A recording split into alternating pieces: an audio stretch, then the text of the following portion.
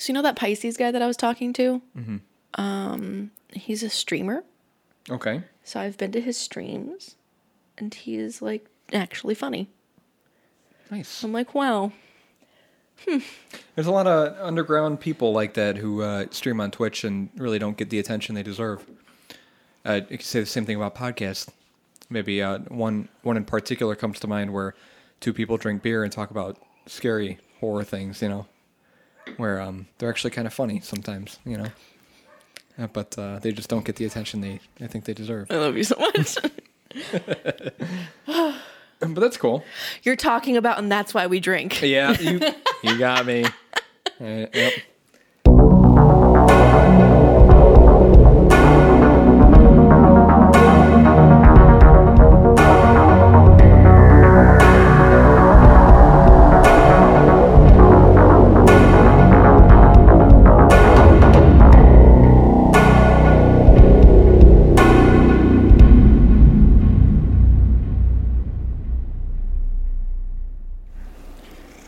Ah, the purrs. I can hear them.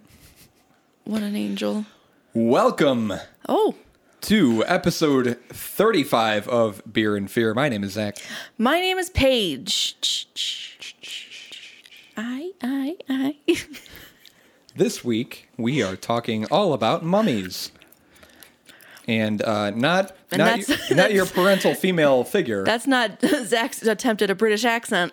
Mummies. The people who are wrapped in linen, usually, is what we're going to talk about. Cloth, linen cloth. With their organs removed through their nose. However, it is getting closer to Mother's Day. If you're listening to this, it is next week, next Sunday, if you're listening to this. So, do you have any plans for Mother's Day? Yes. My dad made secret plans and didn't tell my mom. So we're going to all be together and surprise her for Mother's Day. Nice. At City Grill. Okay. Something like that. I don't know what She doesn't listen to this, right? No. Okay. My mom doesn't either. I was trying to figure out what I was going to buy her. And I was have like, two moms. right. So Right. one mom looks at all the social media posts. Neither mom listens to the show. Yes. My dad doesn't really remember I do this, but he always fakes interest, and I appreciate him for that. Yep. Yeah, my mom doesn't either. So I was trying to figure out what I was going to get for her. And I was like, how about I just take her out to dinner? So I'm going to take her to, shit. Do you not remember what it's called? I don't know why I'm blanking on it. Mater's. I just had to look at a map of Milwaukee, and yeah, Steph and I went there. Yeah, you went there. Yeah, no, I've been there before. I went there. Oh, your mom's going to love it. I went there even before. She's been there before also. Oh, God damn it.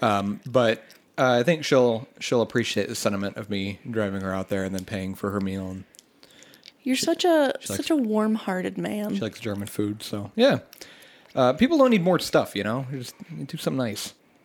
So, mummies. So before we get into it, you want anything to recap about your week, Paige? I keep saving tattoo ideas. Yeah, me too. I got my phone. I got a whole album on my phone too. And a lot of them are frog related. So I think I'm just gonna end up with an entire sleeve of frog tattoos. I would love to see a frog sleeve. I think I'm gonna do a half sleeve, like right here, up of frog tattoos. That's my plan. You should get. I don't know if I'm just like creating this picture in my head or if it's something I've seen before. Is something similar to this, where it was a frog and he had a top hat on with an umbrella and a bow tie, wearing a suit.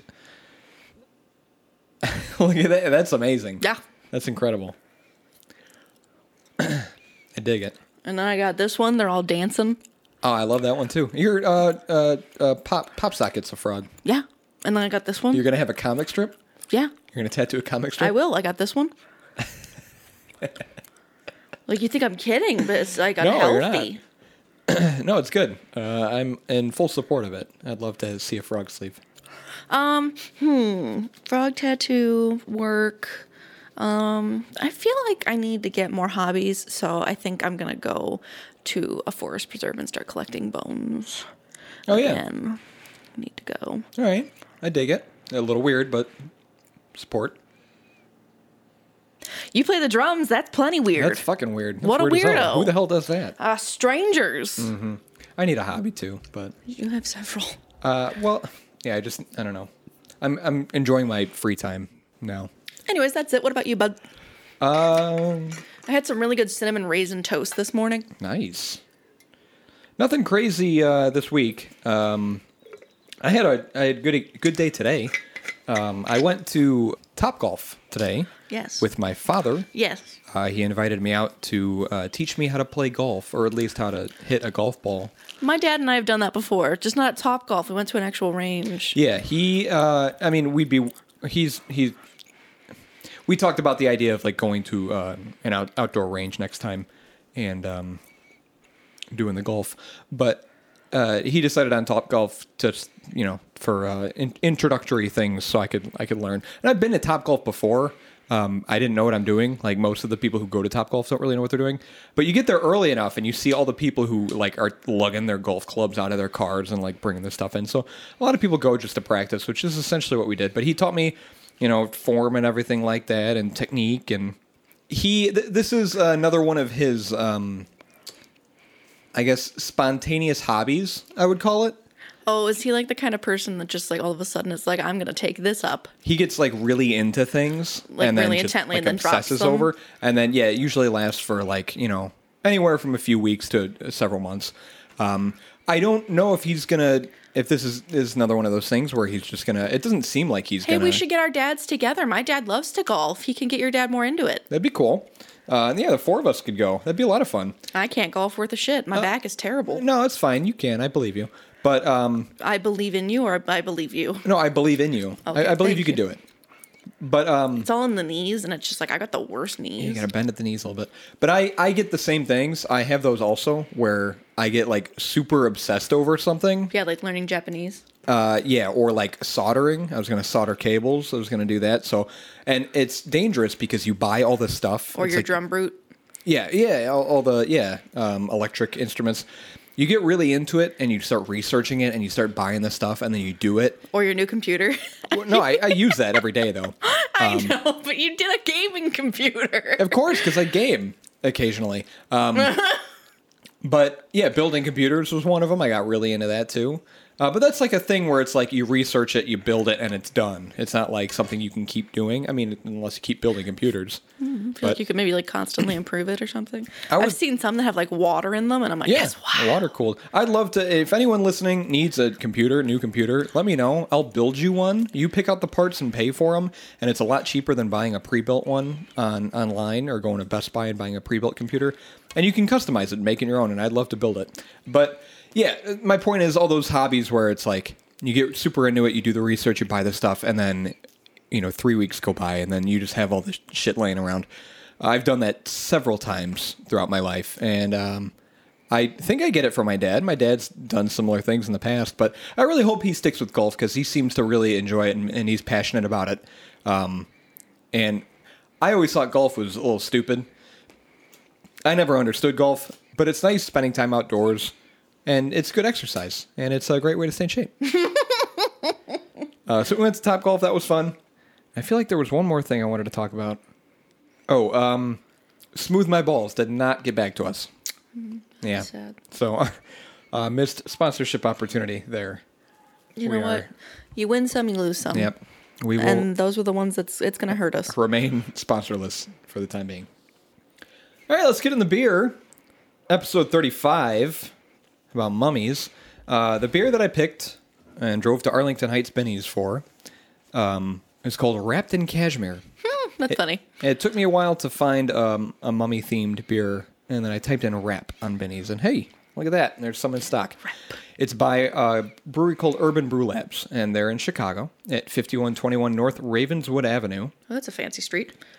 They brew about 2,500 barrels a year. Okay. So on the smaller side, they're a smaller brewery. And here's a bunch of information on their website. So it's established in 2017. They're pretty new. Urban Brew Labs is a craft brewery serving Ravenswood area patrons with locally inspired beer brewed with the utmost attention to detail. With over 12 years of professional brewing experience, our co-founder and brewer, James, is excited to be producing beers desired by consumers fueled with local inspiration. Having a passion to brew a diverse array of beers using traditional ingredients and processes, our beers are sure to capture the timid beer drinkers while satisfying the most experienced craft beer drinkers. Well, I think we're somewhere in the middle. I wouldn't call us timid, but we're definitely not experienced. No, we're definitely not experienced. More like hobbling our way through it. Mm-hmm. Journeyman. That's a good one. Apprentice. We go. Craft beer drinkers. There you go. Our bottle shop is now open. I don't think it's open now for COVID, but it's still on their website. It says, hey, it's now open. Yeah. Within our shop, we offer an opportunity to sample our beers, tour the brewery, and walk out with cans or growlers of any beer we currently have available. The selection is always rotating, so please be sure to check in frequently. In addition to offering beer to go, we also have a wide selection of merchandise from us and our partnering vendors. We look forward to showing you the space. We have a wider range of styles of craft beer available, from our Kiss Kolsch to Orion's Milk Stout. Having New England roots, we paid tribute to Massachusetts with Packy, our New England IPA. All beers are available in 16-ounce cans as well as draft throughout Chicago. Come by the brewery bottle shop / retail store in the heart of Ravenswood to pick up some cans or a growler of your favorite brews. We believe our core beers should be determined organically, rather than telling our customers what we want them to drink. Our beer lineup is designed to be ever-changing, allowing the consumer to help us determine which beers will make a repeat appearance. You can find them and follow them at Urban Brew Labs on Facebook, Twitter, and Instagram. Nice. So Wrapped in Cashmere, the description on their website is, our newest release, this hazy and juicy New England IPA. I like juicy. Is double dry hopped with Citra and Cashmere. Wow, Citra, every fucking where. Yep.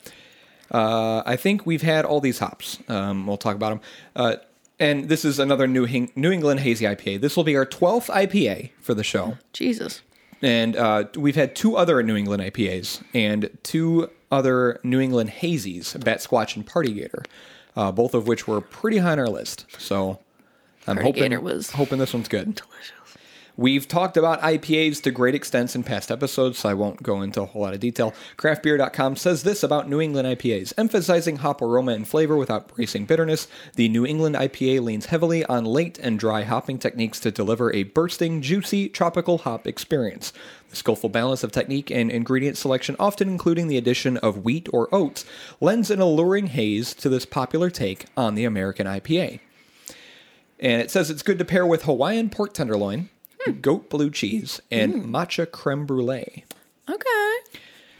I found this little article on Beer Advocate's website that talks about hazy IPA versus New England IPA, because the two seem pretty interchangeable. So this user Discord, Diskord, asks, what's the difference between hazy and New England IPAs? One response says, depends on who you ask, but in my experience, hazy IPAs are typically non-filtered, heavy hopped. West Coast IPAs, for example, can be hazy, not strictly New England IPAs. So he says New England IPAs are hazy IPAs, but not all hazy IPAs are New England IPAs. Okay. Someone else says, hazy IPA is a marketing term that allows breweries to cash on the New England IPA craze without necessarily brewing a New England IPA. So there's a lot of appeal of New England IPAs. They understand that it's mostly superficial. So they brew the IPAs that taste however they want, but they make them hazy and market them as such in order to appropriate the New England IPA buzz. So a hazy IPA is really any unfiltered IPA, I suppose, not necessarily referring to a New England IPA. But when I was reading through this, they seem to be interchangeable. Okay. They most of the time describe the same thing. So this beer was originally released on December 11th of last year. It was re-released March 13th of this year. It's brewed with Canada 2-row, flaked oats, acidulated malt, Canada wheat, and Cara Pils malts. And it is brewed with Eldorado, Citra, Mosaic, and Cashmere hops. I think we've had all 4 of those. I don't know. Have we had Cashmere? Cashmere is the only one I'm not entirely 100% on. And I think that's what lends this beer its name, Wrapped in Cashmere. It just sounds familiar, like we may have had it before. This beer is 7.3% ABV, 30 IBUs, 6 SRM on the lighter side, has no score on Beer Advocate. What was the ABV? 7.3. 30 IBUs. I'm kind of hyped for this because it sounds SRM. good. Yep. No score on Beer Advocate, 1 review, and 1 rating of 4.0. This is our, I think, 5th beer now where we have no score on Beer Advocate. We're kind of sucking. Going in blind. Whereas the first 10 episodes, we didn't have a single one. Yep. It's a little weird how this is progressing, but I'll get the beer. Thanks, Mom. Oh, you're my favorite cat. My favorite cat. So before we talk about the can, when I was at Benny's, I sent you a few snaps. I saw the Vera? the Goza. Well, yeah, I saw the Vera, but I saw that Goza that I tried to get for the saw that. Sours episode. I was driving. I couldn't buy it because it was in the section where you need to make your own 6-pack, essentially. And it was like $10. It's like, I don't want to take 5 other beers home. I'll get it eventually when it comes, in its own release, seasonal release. And then I saw the Vixen. Mm-hmm. Yeah. And I wanted to buy it so bad. Have. Yeah, but I don't want to keep. Save it for a holiday one. Look at the guy. I saw. He's a hot man. He looks very comfortable. With shades wrapped in purple, almost like velvet, but I can only assume is cashmere. I would, yeah.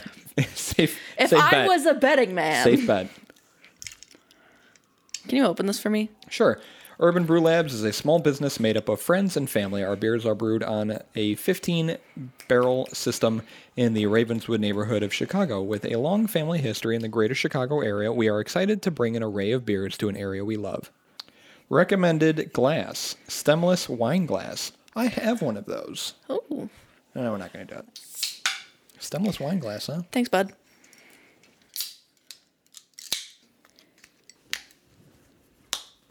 There you go. Got it. Smell that fruity, hoppy goodness. Kind of smells like my perfume. All too familiar with. I like how they always smell different, though.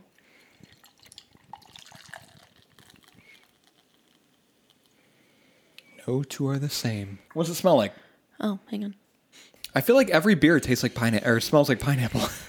I smell mango, and I smell It's like tropical fruits. pine in a very light way. Yeah, it smells like trees. Mm-hmm. Pine is accurate. Pine and tropical. Tropical pine. I'd say guava, but I feel like it's gonna be, I don't know.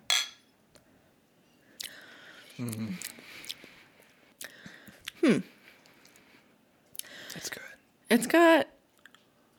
Does it tingle on your tongue like crazy? It's got a hot bite right there. Well, there's like some sweetness to it at the end. It kind of opens up. It's like very sweet. Once you're done swallowing. I feel like we haven't had a really dark beer recently. No, we've had a lot of, these last 5 episodes, they've all been IPAs, except the Sour Bear. I'll mix it up. Yep, very sweet and juicy. I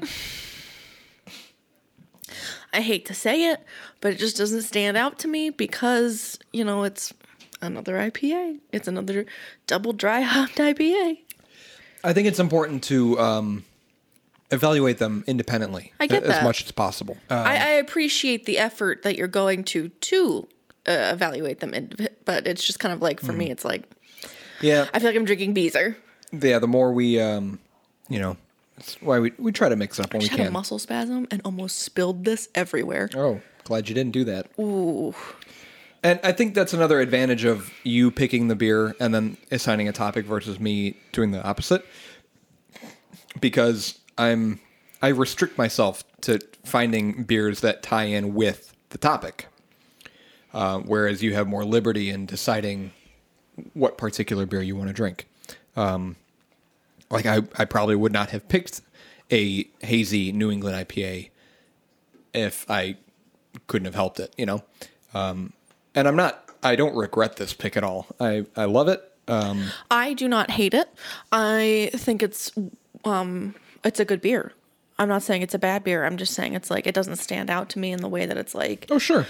this would be my number one pick. Also, Yeah. right here hurts. Oh, that's weird. I'm falling apart. Yeah, whereas like Bat Squatch, when we had our first hazy IPA, blew us both away. We really enjoyed it. After having a few of these over the course of the last 34 episodes, you're not as surprised by them anymore. But each beer lends its own sort of character and is different in each way. But we've had so many, like I said, 12 New England IPAs, or I'm sorry, 12 IPAs before, 2 of which are New England IPAs, and then 2 of which are hazy IPAs. So it's good. It's just we've had this style before. Mm-hmm. Your cat's hilarious, The little butt wiggle. Just like, I did it. I got that thing. You see me? I like the burp. The burp is a very good flavor. I don't really know how else to describe this. I feel like I should be better at describing beer after 35 episodes, but I'm not. I suck at it. It's kind of smoky. I get what you're saying. Yeah. The finish is a little, not tart, but kind of like, makes you want to smack your lips, Oh. like tannic, kind of like wine. Foam hangs out on the side of the glass. There's really not a whole lot of head to this after it dissipates pretty quick, but the foam does sort of like linger. Is that what people refer to as lacing? I call it stumps. Stumps, yeah. On the side of the glass, it does kind of hang out. Stumpy. It smells great, tastes juicy and fruity. You taste juicy. Tropical. And it tastes like a New England IPA, hazy IPA. And it looks like one too. It's very light. I feel like it's kind of refreshing in a way because my mouth feels very like... It's bright. Yes. Yep. However, well, I don't know. It's a little crisp. It's not the crispest beer out of... Crispest beer that out of ales that I've had before, especially IPAs. It's not too heavy. It's not too thick tasting. Mm-hmm. It's a pretty good balance. I feel like that was a solid review, Zachary. You know what? Like I said, I try to get better at it. I feel you trying. Latoya listens to our show. Yeah. She just texted me. She said, Kentucky mules are bomb. They are. Is she listening to it right now? We are live. Mummies. Mummy. What are they? Mummies. What are they? A mummy is a dead human or an animal whose soft tissues and organs have been preserved by either intentional or accidental exposure to chemicals, extreme cold, very low humidity, or lack of air. So that the recovered body does not decay further if kept in cool and dry conditions. On this episode of Animal Planet. Some authorities restrict the use of the term to bodies deliberately embalmed with chemicals, but the use of the word to cover accidentally desiccated bodies goes back to at least 1615 AD. Mm-hmm. Mummies of humans and animals have been found on every continent. Even Antarctica. Even in the continent, Antarctica. Both as a result of natural preservation through unusual conditions and as cultural artifacts. Have you ever seen a mummy in person? Mine's named Melissa. Oh my God. I don't know. I know I went to the... what is it? The History Museum in Chicago? The Natural History Museum? Yeah. Is that what it's called? I don't know. The Museum of Science and Industry? One of those. Those are a different museum than Different one. The one that has Sue the T-Rex is the one that's going to have a mummy. Yes. That probably... Because they have that whole Egyptian scene. Yeah, probably when I was really little. I've been multiple times, and I love those museums. But the Museum of Science and Industry is probably my favorite. Because they always do those, like, pop-up ones, and I went to the Harry Potter one, and it was a lot of fun. Yep. Over 1 million animal mummies have been found in Egypt, many of which are cats. So tell me now if you want me to, Mummified Casoda? Mmaybe later. When you die. When I die, yeah, you can take Casoda. I'm saying mummify her. Many of the Egyptian animal mummies are what? Yeah, the pyramids. Big Brother's listening. Oh my gosh. Are sacred. It's IBIS. Ibis or ibis? I would say ibis. Ibis. And radiocarbon dating suggests the Egyptian ibis mummies that have been analyzed were from time frame. We're missing an A. A time frame. That falls between approximately 450 and 250 BC. Oh, okay. In addition to the mummies of ancient Egypt, deliberate mummification was a feature of several ancient cultures in areas of America and Asia with very dry climates. The spirit cave mummies of Fallon, I'd say Fallon. Jimmy Fallon? Yeah, Jimmy Fallon. Oh, he's got spirit caves, He's huh? got his own cave. Nevada and North America. Nevada or Nevada? I don't know anyone who says Nevada. I say Nevada. You say Nevada? At least no one. What about Nevada? Who says that? Las Vegas, Nevada. I say Nevada. Nevada? That's weird. Say You Nevada. say Nevada? Nevada. I am the freak. I think more people say Nevada than Nevada. Oh, that's embarrassing. Don't leave this in. We're accurately dated at more than 9,400 years old. Before this discovery, the oldest known deliberate mummy was a child, one of the Chinchorro mummies found in the I can't pronounce it, valley in Chile. Okay. Which dates around 5050 BC. Oh. The oldest known naturally mummified human corpse is a severed head, dated as old as 6,000 years, found in 1936 AD in South America. Just the head. Just the head. Do you go into... You know what? Never mind. I don't care. I'm going to leave you guessing. I told you what I go into. I know you did. That's why I recovered. Oh, that looks like a nice picture. It seems a little scary. That picture? Yeah. I don't see how. The English word mummy is derived from medieval Latin mumia. Mumia. Mumia. Mumia. I'm gonna mumia. I'm gonna get you, mumia. A borrowing of the medieval Arabic word mamiya, and from a Persian word mum, which means wax, Oh. which meant an embalmed corpse. And as well as the embalming substance. The medieval English term mummy was defined as medical preparation of the substance of mummies. You go into... Have you looked into mummy powder? No. You never heard about mummy powder? No, I don't know what that is. Oh, I'll go into it then. Okay. I'll pull it up. The types of mummies are typically divided into one of two distinct categories. I'm ready. Okay. Anthropogenic, I think, is something like that, or spontaneous. Okay. I want to be a spontaneous mummy. Spontaneous mummy. Band name. Anthromummies were deliberately created by the living for any number of reasons, the most common being for religious purposes, and spontaneous mummies were created unintentionally due to natural conditions such as extremely dry heat or cold, or anaerobic conditions such as those found in bogs. Can't say I've been to a bog. Me either. I've been inside of runoff for like rainwater. I just hung out in a puddle.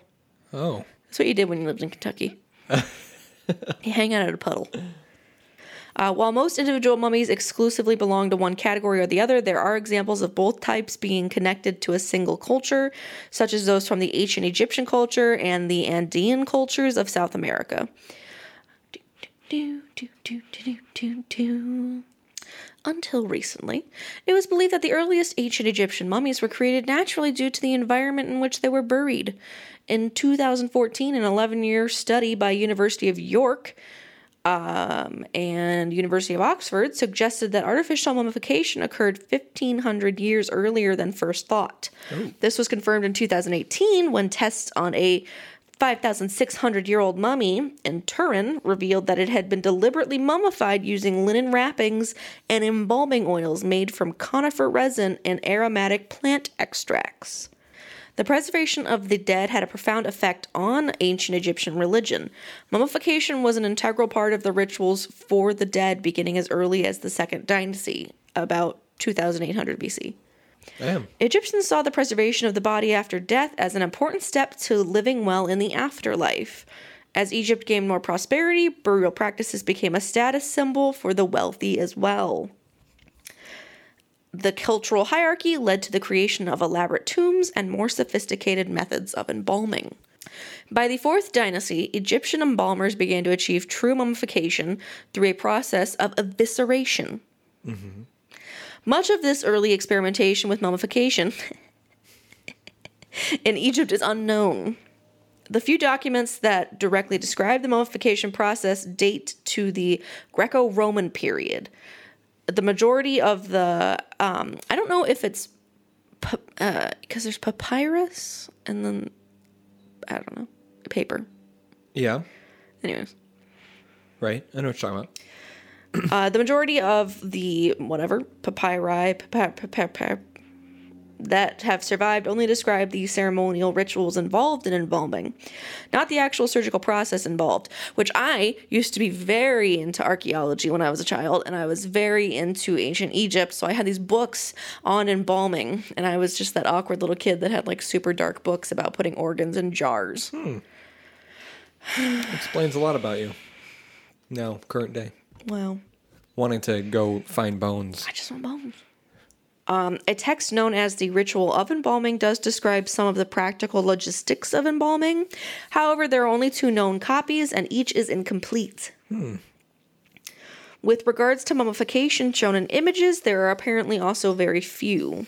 Another text that describes the processes being used in later periods is Herodotus' Histories. Okay. Written in Book 2 of the Histories is one of the most detailed descriptions of the Egyptian mummification process, including the mention of using natron in order to dehydrate corpses for preservation. However, these descriptions are short and fairly vague, leaving scholars to infer the majority of the techniques that were used by studying mummies that have been unearthed. It's interesting how, like, even way back then, technology advanced throughout the centuries, and this whole process got more and more efficient and better, better outcomes, much like how technology advances today. But back then it was about mummies. By utilizing current advancements in technology, scientists have been able to uncover a plethora of new information about the techniques used in mummification. A plethora, you say? A plethora. Oh, boy. A series of CT scans performed on a 2,400-year-old mummy in 2008 revealed a tool that was left inside the cranial cavity of the skull. Hate when that happens. I don't think HIPAA's coming for that, doctor. The tool was a rod made of an organic material that was used to break apart the brain to allow it to drain out of the nose. This discovery helped to dispel the claim within Herodotus' works that the rod had been a hook made of iron. Weird, right? Just imagine being that Egyptian. It's like, I thought, man, I had my freaking rod somewhere. And then it's just like, oh shit. And he's in the tube now. Hey, Greg, don't tell the boss. Don't tell Pharaoh. Don't tell Pharaoh. Don't tell Pharaoh. Breyer and Wade, which are 2 dudes that were trying to replicate Egyptian mummification like you are prone to do, discovered that removal of the brain was much easier when the brain was liquefied and allowed to drain with the help of gravity. Yeah, of course. As opposed to trying to pull the organ out piece by piece with a hook. That. In my opinion, I'm imagining them going up through the nose with this hook, this organic hook, and just scrambling the brains. Oh boy. Through various methods of study over many decades, modern Egyptologists now have an accurate understanding of how mummification was achieved in ancient Egypt. The first and most important step was to halt the process of decomposition, and as any serial killer will tell you, ice helps. They don't have it in the desert, though. Yes, it does. By removing the internal organs and washing out the body with a mix of spices and palm wine. I think nothing would be more relaxing than getting a body wash out.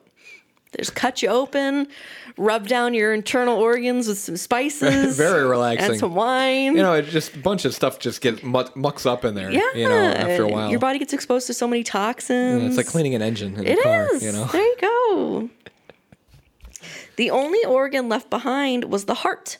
As tradition held, the heart was the seat of thought and feeling and would therefore still be needed in the afterlife. Yep. After cleansing, the body was then dried out with natron inside the empty body cavity, as well as outside on the skin.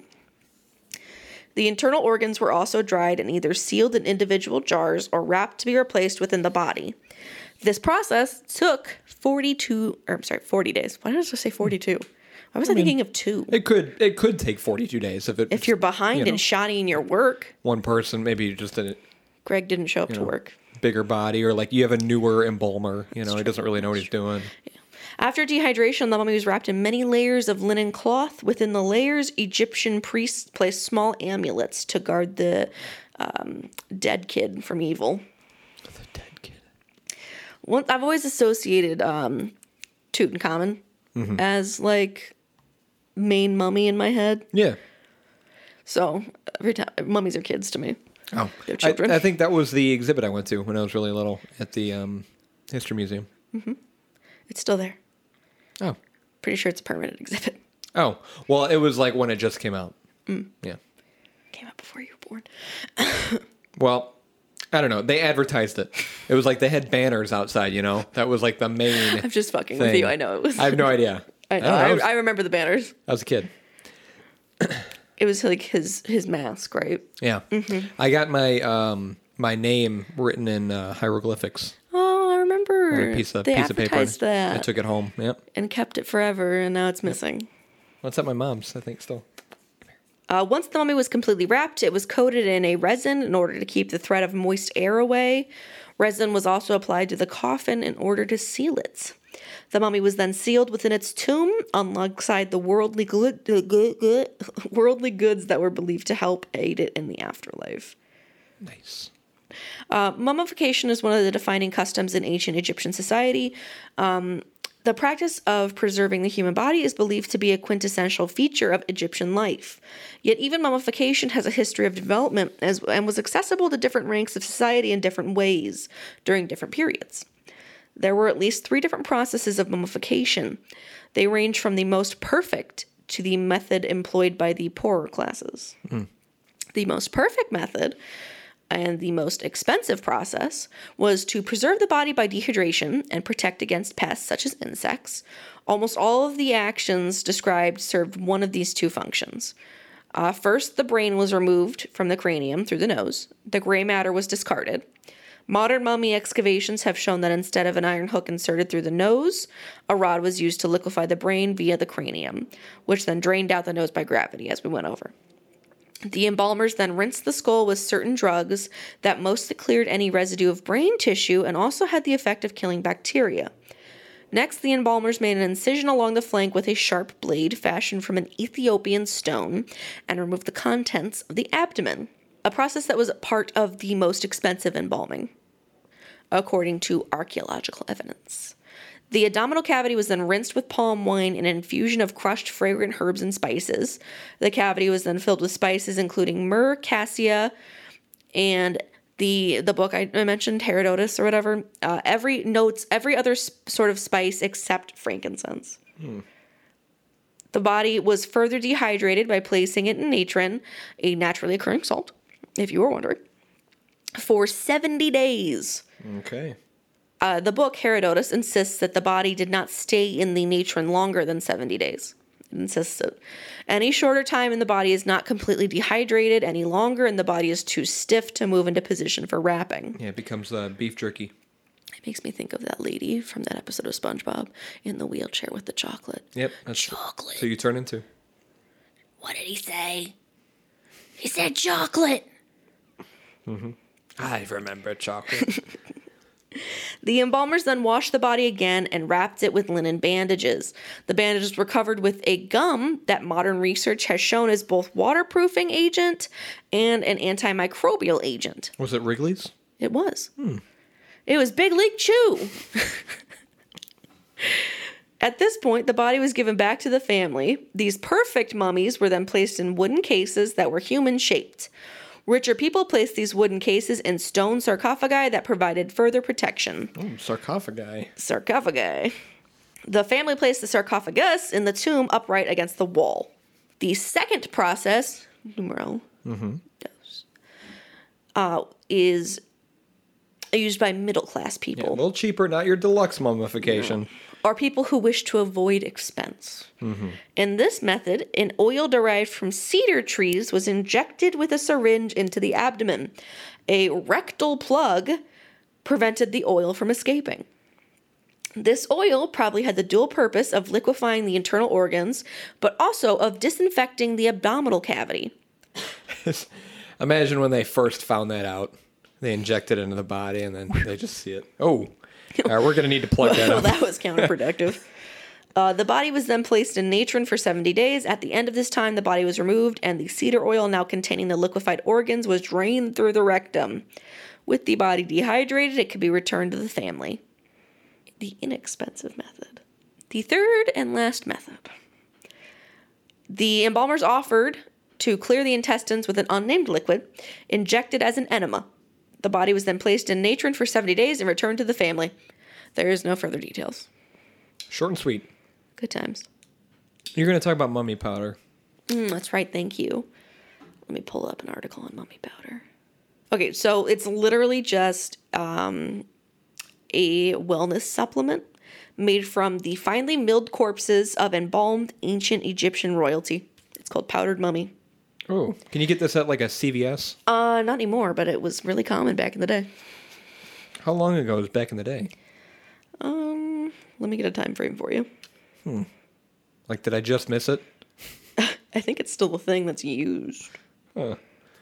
But I don't think it's royalty. A supplement for what exactly? It was applied to the skin or powdered and mixed into drinks as a treatment for bruising and other ailments. Like protein powder. Yeah, mix Give me a mummy powder. But yeah, that's mummy powder. Interesting. That's mummies. Thank you for listening. That's the episode. If anyone has any mummy powder, if you can send some of that our way, we'd love to check it out. Try some. What makes you think I haven't tried it? You probably would have told me. You're right, I would have. So I'm going to talk about 2 examples of modern day mummies. I am excited. I am barely containing it. One of these I was pretty familiar with thanks to Vsauce that talked about this person. And then the second one I just kind of knew of. Okay.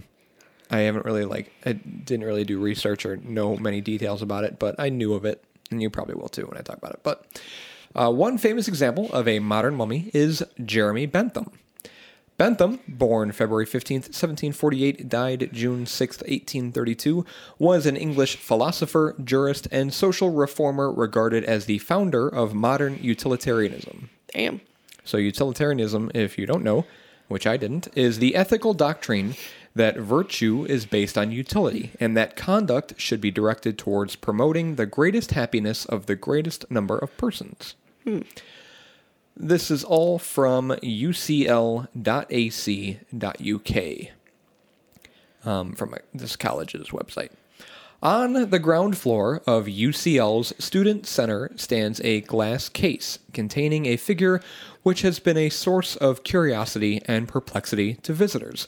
The cabinet contains Bentham's preserved skeleton, dressed in his own clothes and surmounted by a wax head. Bentham requested that his body be preserved in this way in his will made shortly before his death on June 6, 1832. Bentham did not leave his body to UCL as it was only given to the college in 1850. For many years, the auto icon was displayed in a wooden cabinet in the south cloisters of the Wilkins building, but on February 20th, 2020, it was relocated to its new case in UCL's Student Center on Gordon Square. Not surprisingly, this peculiar relic has given rise to numerous myths and legends. One of the most commonly recounted is that the auto-icon regularly attends meetings of the college council, and that it is solemnly wheeled into the council room to take its place among the present-day members. Its presence, it is claimed, is always recorded in the minutes with the words Jeremy Bentham, present but not voting. Another version of the story asserts that the auto-icon does vote, but only on occasions when the votes of the other council members are equally split. In these cases, the auto-icon invariably votes for the motion. Of course, none of this is true. Bentham had originally intended that his head should be part of the auto-icon, and for 10 years before his death, so runs another story, carried around in his pocket the glass eyes which were to adorn it. Unfortunately, when the time came to preserve it for posterity, the process of desiccation, as practiced by New Zealand Maori, went disastrously wrong, robbing the head of most of its facial expression and leaving it decidedly unattractive. The wax head was therefore substituted, and for some years the real head, with its glass eyes, reposed on the floor of the auto-icon between Bentham's legs. So his head sat between his legs. Okay.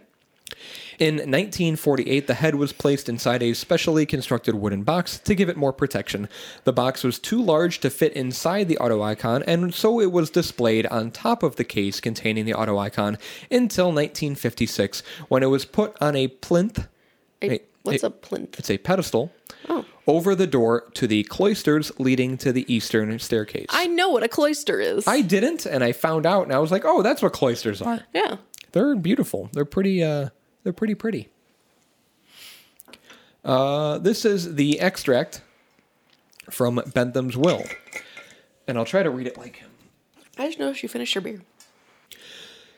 My body I give to my dear friend Dr. Southwood Smith to be disposed of in a manner hereinafter mentioned, and I direct he will take my body under his charge and take the requisite and appropriate measures for the disposal and preservation of the several parts of my bodily frame in the manner expressed in the paper annexed to this my will, and at the top which I have written auto-icon.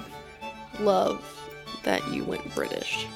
The skeleton he will cause to be put together in such a manner as that the whole figure may be seated in a chair, usually occupied by me when living, in the attitude in which I am sitting when engaged in thought, in the course of time employed in writing. I direct that the body thus prepared shall be transferred to my executor. He will cause the skeleton to be clad in one of the suits of black occasionally worn by me. Executor? Yep. Executor. Yes. The body so clothed, together with the chair and the staff in my later years borne by me, he will take charge of, and for containing the whole apparatus, he will cause to be prepared an appropriate box or case, and will cause to be engraved in conspicuous characters on a plate to be affixed thereon, and also on the labels on the glass cases in which the preparations of the soft parts of my body shall be contained. My name at length with the letters O.B., followed by the day of my decease. If it should so happen that my personal friends and other disciples should be disposed to meet together on some day or days of the year for the purpose of commemorating the founder of the greatest happiness system of morals and legislation, my executor will from time to time cause to be conveyed to the room in which they meet the said box or case with the contents therein to be stationed in such part of the room as to the assembled company shall seem meet. That was intense, and I didn't listen to a single word of it. I was trying to follow along, and I could not. Not a clue. And the end of Queen's Spare Place, Westminster, Wednesday, 30th of May, 1832. R.I.P. Lost but never forgotten. Well, he's still there, so it's hard to forget him. And he's not lost. However, However, the head apparently proved an irresistible target for students, especially from King's College London, who stole the head in 1975, and demanded a ransom of £100 to be paid to the charity shelter. UCL finally agreed to pay the ransom of £10, and the head was returned. Another myth states that the head, again stolen by students, was eventually found in a luggage locker at a Scottish railway station. The last straw, so yet runs another myth, came when it was discovered in the front quadrangle being used for football practice, and the head was henceforth placed in a secure storage. Of course, the merest glance at both Bentham's real head or the auto icon's wax head is evidence enough that this particular story is nonsense. Yep. After the theft in 1975, a memo dated November 3rd, 1975, instructed that the head be put in the strong room of the records department. In 2005, it was relocated to the conservation safe in the Institute of Archaeology. It was decided that as human remains, it was inappropriate to put the head on public display, and particularly given the head's fragility, since then permission to view has been granted only in exceptional circumstances by the curator of the college collections. That's intense. So no one is allowed to see this unless exceptional circumstances It's like exist. Disney's brain. Yeah. Or like Walt Disney being cryogenically frozen. I literally just said Disney's brain. I didn't know that if that's what you're referring to. Brain. Yeah. The whole dude. They said that there's a joke that just his brain is frozen. Oh, just his brain? I thought it was the whole guy. The whole guy. Yep. Many people have speculated as to exactly why Bentham chose to have his body preserved in this way, with explanations ranging from a practical joke at the expense of posterity, a wish to inspire others to follow his example of donating their bodies to advance medical science, to a sense of overwhelming self-importance. Wikipedia actually states he asked that his body be displayed to illustrate how the horror at dissection originates in ignorance. Once so displayed and lectured about, he asked that his body parts be preserved, including his skeleton. Perhaps the auto icon may be more plausibly regarded as an attempt to question religious sensibilities about life and death. Yet whatever Bentham's true motives, the auto icon will always be a source of fascination and debate, and will serve as a perpetual reminder of the man whose ideals inspired the institution in which it stands. That was beautiful.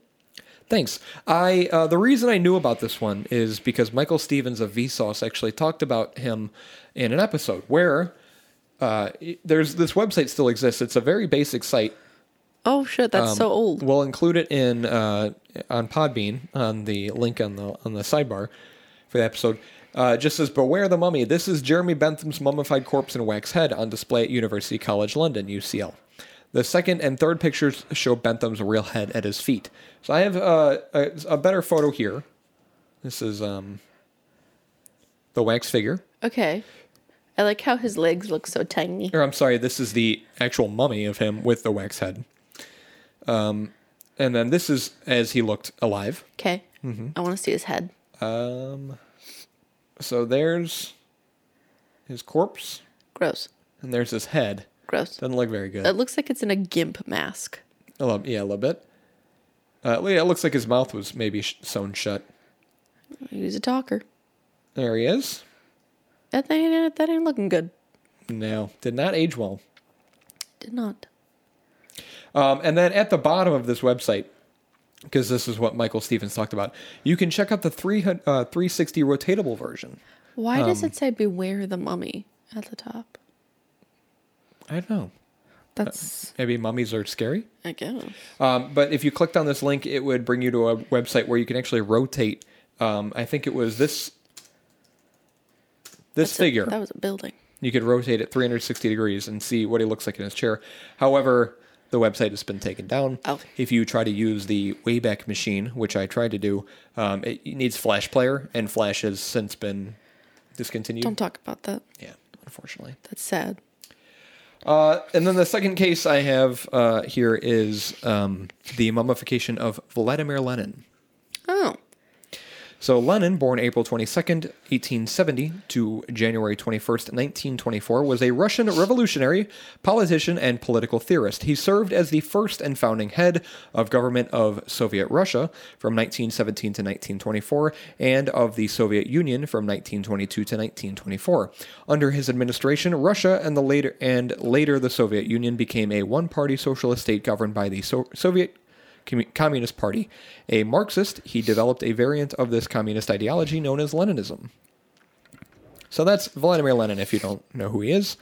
I've heard of him before, I don't know much about him. So 2 days after his death, architect this is a lot of Russian names in it, I'm going to try. Alexei Shutsev Alexei Shutchev, was tasked with building a structure suitable for viewing of the body by mourners. A wooden tomb was ready on January 27th, and later that day, Lenin's coffin was placed inside. More than 100,000 people visited the tomb in the next 6 weeks.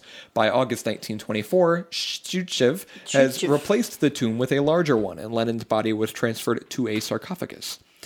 Pathologist Alexei Ivanovich Abrikosov had embalmed Lenin's body shortly after his death, but by 1929 it was determined that it would be possible to preserve the body for much longer than usual. Therefore, the next year, a new mausoleum was completed. In 1973, a new sarcophagus was designed. Lenin's body was removed in October 1941 and evacuated to Tyumen, Siberia, when it appeared that Moscow might be in danger of capture by German troops in World War II. After the war, it was returned and the tomb reopened. More than 10 million people visited Lenin's tomb between 1924 and 1972. One of the main problems the embalmers faced was the appearance of dark spots on the skin, especially on the face and hands. They managed to solve the problem by use of a variety of different reagents. For example, if a patch of wrinkling or discoloration occurred, it was treated with a solution of acetic acid and ethyl alcohol diluted with water. Hydrogen peroxide could be used to restore the tissue's original coloring.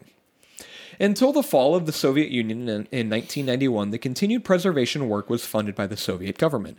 At that point, the government discontinued financial support and private donations then supported the preservation staff. In 2016, the Russian government reversed its earlier decision and said it planned to spend 13 million rubles to preserve the body. Rubles. That's $175,000 US dollars. The mausoleum is open to the public on Tuesdays, Wednesdays, Thursdays, and Saturdays from 10 a.m. to 1 p.m. Visitors still queue to see Lenin's body, although queues are not as long as they once were. Entrance is free of charge. Before visitors are allowed to enter the mausoleum, armed police or military guards search them. Visitors are required to show respect whilst inside the tomb. Photography and filming inside the mausoleum are forbidden, as is talking, smoking, keeping hands in pockets, or wearing hats unless you're female. You can wear a hat if you're a female? Yep. Since 1991, there has been some discussion about removing Lenin's body to the Kremlin Wall necropolis and burying it there. President Boris Yeltsin, with the support of the Russian Orthodox Church, intended to close the tomb and bury Lenin next to his mother, Maria Alexandrovna Ulanova, at the Volkov Cemetery in St. Petersburg. His successor, Vladimir Putin, opposed this, pointing out that a reburial of Lenin would imply that generations of citizens had observed false values during 70 years of Soviet rule. Damn. So he's still on display. This is the mausoleum as it existed in 2006. I'm sure it still looks very similar to that. And then this is Lenin. Looks like he needs a hug. He's chilling. Having a good time. Hanging out. Look at him. Those little fingies. He still looks really good. Look at those little fingers. Yeah. And his little mustache. He looks like a person sleeping. They preserved him pretty well. Like Russian Snow White. He's just waiting for his prince to come. Kiss him. Kiss him right in his Russian lips. Yeah, I'll probably bring him back to life. And, of course, all these pictures will be available to view on our website. That's all I got. Good times. beerandbeercast@gmail.com. beerandbeercast@gmail.com. Send us an email. What did you think of the beer? I hate that you just asked me that. Mm-hmm. Yeah, because you didn't. I'm not okay with that. Yep, you didn't. Okay, well, what did you think of the beer? I asked you first. And you better edit it and make it sound like I asked you, because this is not something I'm willing to change. You skipped it. You went right ahead to our email. That's the power of editing. Right ahead to our email. No, I don't think I can edit that. No. I don't think I can. I can't. You're gonna make it happen. I'm not God. Don't worry. I'm not magic. I give you the option. I'll give you a couple voiceover options.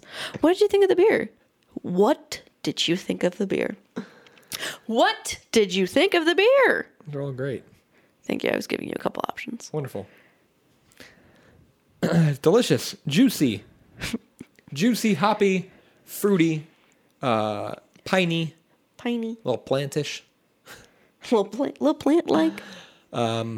It's hazy IPA, hazy New England IPA. If you like beer and you like IPAs, chances are you've had one of these and you have a pretty good idea of what it tastes like. Sure. The cashmere hops is interesting. Definitely a different spin on a hazy IPA, something that we're not used to from previous ones that we've had, but we've had plenty of hazy New England IPAs on the show. All very delicious. I've enjoyed all of them. It's true. I don't think I've complained about one. Mm-hmm. That's all you wanted to add on the beer? Personally, I liked it. I thought it was a little bitter because of all the hop.